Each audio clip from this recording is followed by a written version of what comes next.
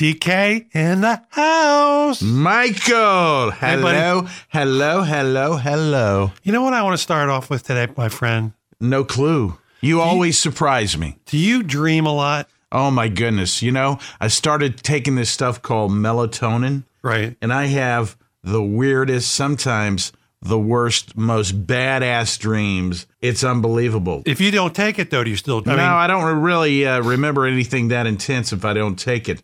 But these dreams are in color. They're so real. And, you know, I wake up and I turn on the TV and I'm still in this bad dream. I can't turn it off. It's called politics. But we're not going to talk about that. I dream every night. I remember most of them. And last night, I had the weirdest dreams, and God knows where this came from. I dreamt I was at a New England Patriot game. I hate the Patriots. I don't know why I'm up there at this game. And I got end zone seats. And then right before the game starts, somehow our whole row ends up standing on the outside of the end zone. And when the game's about to begin, 15 beautiful blonde dancers in gold outfits starts dancing, and I'm right behind them. Explain that to me. What the hell am I doing? I don't know. I have no idea. I don't interpret dreams, by the way. Oh. Did you ever think that I did? Yeah, because you're the Renaissance man. Okay. Well, I can tell you, when it comes to football, I have this recurring dream. I'm at the old Cleveland Browns Stadium, which was hideous. It was. Are you in the dog pound? I'm in the dog pound, and I am excusing myself to go to the little boys' room. I don't know if anybody out there has ever been to the old Cleveland Stadium. I mean, it's gone now. They tore it down, thank God. But you go into the bathroom, and there are these big tubs that men urinate in. So my recurring dream is, because I know you know this, I'm a bit of a germaphobe. Right. I'm barefooted, and if you remember anything about the old Cleveland Stadium, you know, as big as these huge, giant tubs were that men would pee in, they would never completely hit it. So the floors were like, you know, full of urine, right? Right. So the dream I have over and over and over again, I'm telling you, I must have had this dream 100 times. I'm barefooted. I'm in this bathroom, which is like just a concrete floor, and it's full of pee. I'm barefooted. I'm walking on this stuff. That's a nightmare, my friend. That's a nightmare, yes. But at least people back in Cleveland were a little more sophisticated in Philadelphia, because I remember going to the old Veterans Stadium, and we didn't have a big trough to pee in. When the lines got so long and everything, they would just pee in a sink, my friend. Yeah, baby. Who loves you? Oh, yeah. Let's go wash our hands there. What do you think? Oh, man. And you wonder why I stopped going to Eagles games. Yeah, I can't blame you there. So somebody interpret my dream. What does that mean? It means I'm a germaphobe and I'm in the worst place possible, right? I know. I remember, speaking of peeing in dreams, I remember a lot of my dreams, I would be going to the bathroom. I had to go to the bathroom, which makes sense if you have to go to the bathroom when you're sleeping at night. And I'd be dreaming that I'd be in some outhouse or somewhere. I don't know. Who started talking about dreams today anyway? That was you, by the way. Well, I'm going to take a big nightcap or something and not have to dream, right? Go straight through without dreaming. You know, that's something I did last night before I went to bed. What's that? I had a nightcap. I never, ever do that. But, you know, it's the most wonderful time of the year. I had some eggnog and I mixed in some Fireball whiskey. Wow. Look at you. Man. That was good. I slept like a rock. I just asked you the other day if you drink cocktails. You said no. No, I don't, unless it's, you know, the holiday season.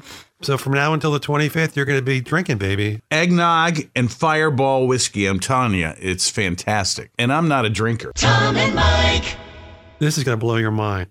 They did a survey about the 5 richest counties in the United States, and they all have something in common. Do you have any idea what that might be? Rich people? Well, that's one thing, but that's not what I was going for. The 5 richest counties in the United States have one thing in common. Okay, don't leave us suspended here. Please. Do I have to get on my hands and knees and say, please? Will you tell me what the 5 things are? This is to depress you. It'll depress the listeners. All 5 of the richest counties, the one thing they have in common, they're all suburbs of Washington, D.C. Oh, well, that's... what does that tell you, pal? What does that tell you? That's kind of obvious. It tells me that our politicians are going there and they're getting rich. Not just the politicians, lobbyists, lawyers, staffers. Thomas, this is terrible. The median income in the United States is $57,000. In these 5 counties, it's $167,000.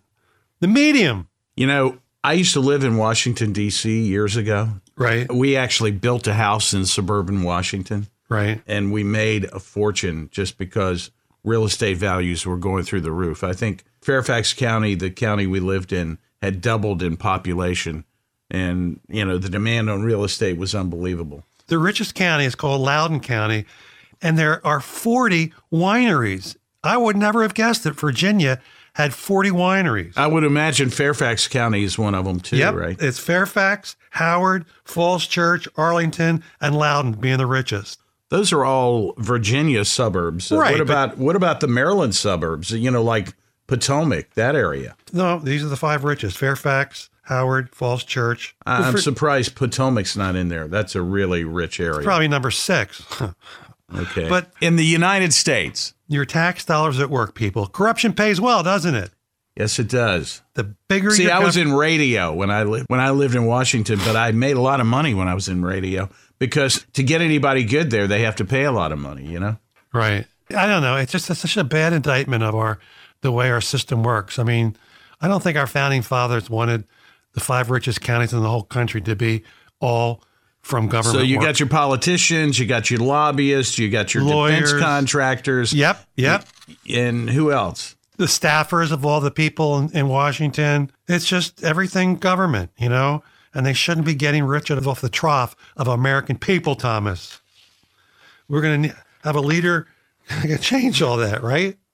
I don't think so. You know, when it comes to money, it's hard to say no to graft. Tom and Mike. All right, let's talk about our millennial friends, right? We love the millennials, right? We do love our millennials. Although they're not going to like this study. 91% of millennials in this study done by Travelers Insurance Survey found that 91% of millennials admit to using a mobile device while driving. Oh, that's terrible. You know, I'm guessing if that trend continues that the millennial generation will be the shortest generation. Yep. 41% reading text, 23% updating social media, and get this one, 18% recording a video. It drives me crazy when I'm out driving and, you know, I get behind somebody who's just driving like Methuselah. You know, you think it's some little old lady, and then you go to pass them because you have to go in the right lane because they're in the fast lane, right? Yeah. And you look over and it's some kid texting, maybe even younger than millennial. Right. But that just drives me crazy. Come on, people. Stop texting and driving. It's really a bad idea. Not only could you kill yourself, but, you know, you could kill somebody totally innocent like Tom and Mike, and that just wouldn't be good. I passed this church a couple of weeks ago, and they had, you know how like churches have these signs out in front of their church? They change it all the time about something funny or, you know, it said, honk if you love Jesus, text while driving if you want to meet him. But New York City, they have the best drivers. You know why? They can drive with one hand holding a cigarette and the other one holding a phone, right? That is talent right there. Yes, they buddy. are. Tom and Mike. I'm going to test your knowledge on our country. They did a survey and they found out of the best run state in America. Here are the metrics. The metrics were tax revenue, debt, the population, I guess meaning if you have less population, you have a better life, good paying jobs, poverty, and credit rating. Who do you think, you're never going to get this because I never would have get, who do you think is the best run state in America? I'm just going to spitball here. Think about less population. Right. Jobs. I'm going to go with Arkansas. That would be wrong. Okay. Why would you say Arkansas? I don't know, because it seems so unlikely. Yeah, but it has more people in it than this. All right, number one state is North Dakota. North Dakota. There's nobody in that state. North Dakota. Yeah. And why do we need 2 Dakotas anyway? That's right. I've been to South. Have you ever been to North or South Dakota? Never. I've been to South Dakota. Have you ever been to Spain? Yes, I have.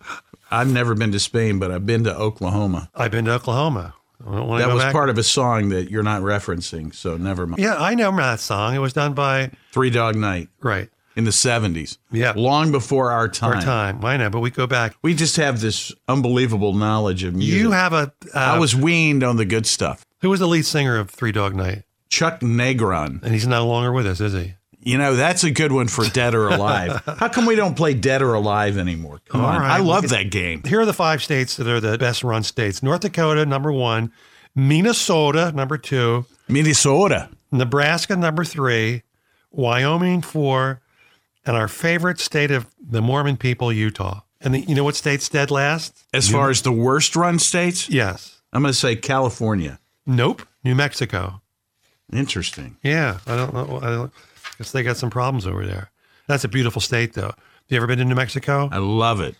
Especially if you drive along the Rio Grande where there's water. Now, if you get into the middle of the state where it's kind of dry and deserty, it's not that beautiful. But if you follow the Rio Grande, it is, like they say on the license plate, the land of enchantment. It's spectacular. Santa Fe. Love that town. Yeah, baby. Isn't that where all the people with the crystals and stuff are? Crystals? You know, the New Age. Is that Santa Fe or is that another part of New Mexico? That's like the capital of the New Age people. I thought it was Santa Fe. I guess I don't know. I was not aware of that. You weren't? No. All right, buddy. You know, you come to this show, you learn something new every day. Every don't you? day. Tom and Mike. Did you know the Chinese government has a real thing about people watching porn? Now, why is that? I have no idea, but they're taking it seriously. The Chinese government is now offering big money, $86,000 for anyone who will turn in somebody who watches porn.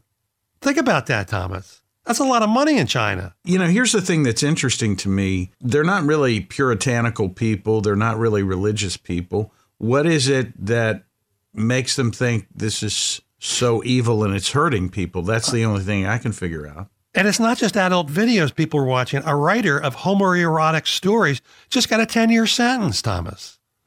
You know, in the U.S., snitches get stitches. In China, snitches get riches, Thomas. I see. See that I'm doing there? A little I play see on what words? you're doing there.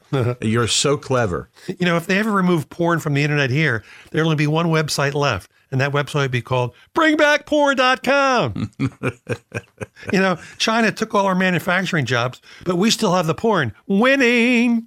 And that's interesting the way you're promoting porn this morning because you don't look at it. I don't. You're not interested in But it. it's like the Second Amendment. You have the right to look at it like you do, Thomas. That's true. Right? But what if you look at something that is actually hurting you? Is that a good thing? I don't know. And that's why we need to dig deeper. That's why you need to do an in-depth study on why the Chinese are banning porn, because something tells me they've got some information that shows that this is somehow hurting their people. I don't know. $86,000. I don't know how long this is going to last, or maybe it's just some goofy way to get people to turn in. People are not going to pay them. But right now, you know what the number one occupation is in China? What? Full-time porn bounty hunter, baby. You know what the number one activity is in that country? Oh, I'm afraid to ask. Cold showers. Uh-huh. I can't imagine living in a country that is that repressive, huh? Yeah, I really want to know why. I mean, is it just they think that it's free thought run amok? Probably. They're not crazy about free thought in China, are they? You know, Thomas, I'm old enough to remember, a little older than you, that when I was a kid, when you saw any kind of video or film footage of China, do you remember all the Chinese people used to wear the same kind of uniform like Mao? Right. And now they've got, you know, Christian Suits. Yeah, they've got, you know, Rodeo Drive in California. They've got everything. They've come a long way, baby, but they can't look at porn, can you? No, there's some things you just can't do in China. That might not be a bad thing. You know, when it comes to sex, China looks at us the way we look at Scandinavia with sex, because we love that country, don't we? You know, maybe, just maybe, you know, who's the number one exporter of pornography in the world? I would say maybe there's probably Scandinavia. No, I would say it's the U.S. Really? Yeah, that is a huge multi-billion-dollar business. Maybe it's a situation where it tips the trade imbalance more in our favor if they're buying this porn, right? I can't imagine this thing lasting for too long. I mean, if you ever, I don't know, maybe Chinese people don't care about porn like I don't. Maybe I'm Chinese. Maybe I should do Me23 DNA tests. Well, I can tell you, if this radio show thing that we're doing here doesn't work out, I'm going to seriously consider going to China to become a Porn bounty hunter. There you go, buddy. Tom and Mike. Now let's get back to our buddies, the millennials. I got another survey of millennials. They've asked millennials what they think is old. At what age do they think people start getting old? What age do you think they said? 33. No. Wait, 43. No, 60. 60. They said 60. Oh, that's old. Well, I don't think it's that old in these days, Thomas. Believe me, they're going to be there pretty soon. The oldest millennial right now is 40. Right. So they think 60 is old. You know the worst part of turning 60, they say? When you turn 60, you spend the next 5 years being stalked by AARP. That's what they do, Thomas. They stalk your ass. You know that aging is all relative. You know, men at 20 play football, right? Men at 40 play tennis. Men at 60 play golf. Notice something here. Every time they age, the ball gets smaller. You knew that, didn't you? You know what would be interesting? In 20 years, when millennials turn 60, right? Ask them. Of course, we might not be around because we're just slightly older than millennials. We'll be around, Ask buddy. them, you know, when they turn 60, what they consider old to be. And I guarantee you, they're going to say 80, right? It's anything 20 years older than what you are. Right. And I'll tell them, don't worry about turning 60. You'll get used to it. Of course, you'll be 70 when you get used to it, right, pal? Yeah, right. And here's the worst thing about turning 60. Your broad mind and your narrow waist trade places. That's what happens, Thomas. It Is just that happens. what happens? It's called gravity. Uh-huh. And you would tell yourself when you're 60, it's only 16 Celsius. That helps, doesn't it? And most everyone I know who's 60 is happy. You know why? You're still younger than Mick Jagger. And look at that guy. Look at that guy. He rocks and rolls, baby. He does. How much longer can they keep touring? That's what I want to know. You know, my wife said she wants to see them. I don't want to see him. Not that I don't care. I mean, I think they're great, but, you know, I saw them when they were young and vibrant. A well-oiled machine. Yeah, now they're just going through the motions. You think so? I don't know. I mean, if there was like an older band that was really, really good in the 60s and 70s that's still making music today, who do you want to go see? That's a good question. The Who, if Zeppelin. You know, I saw The Who over the summer. Did you really? That's Yeah. not the same with just those two guys. You know, actually, Roger Daltrey, his voice sounds exactly the same. Yeah, I admit he does still have a strong voice. He doesn't have that body anymore, does he? No, he looks like an old guy for sure. Is that it? I think so, unless you want to keep it. That sort of died on the vine. Died on the vine? So shoot that thing, baby. Shoot it. Shoot it. Put it in the bag. Yep. And we wrap it up. Tom and Mike.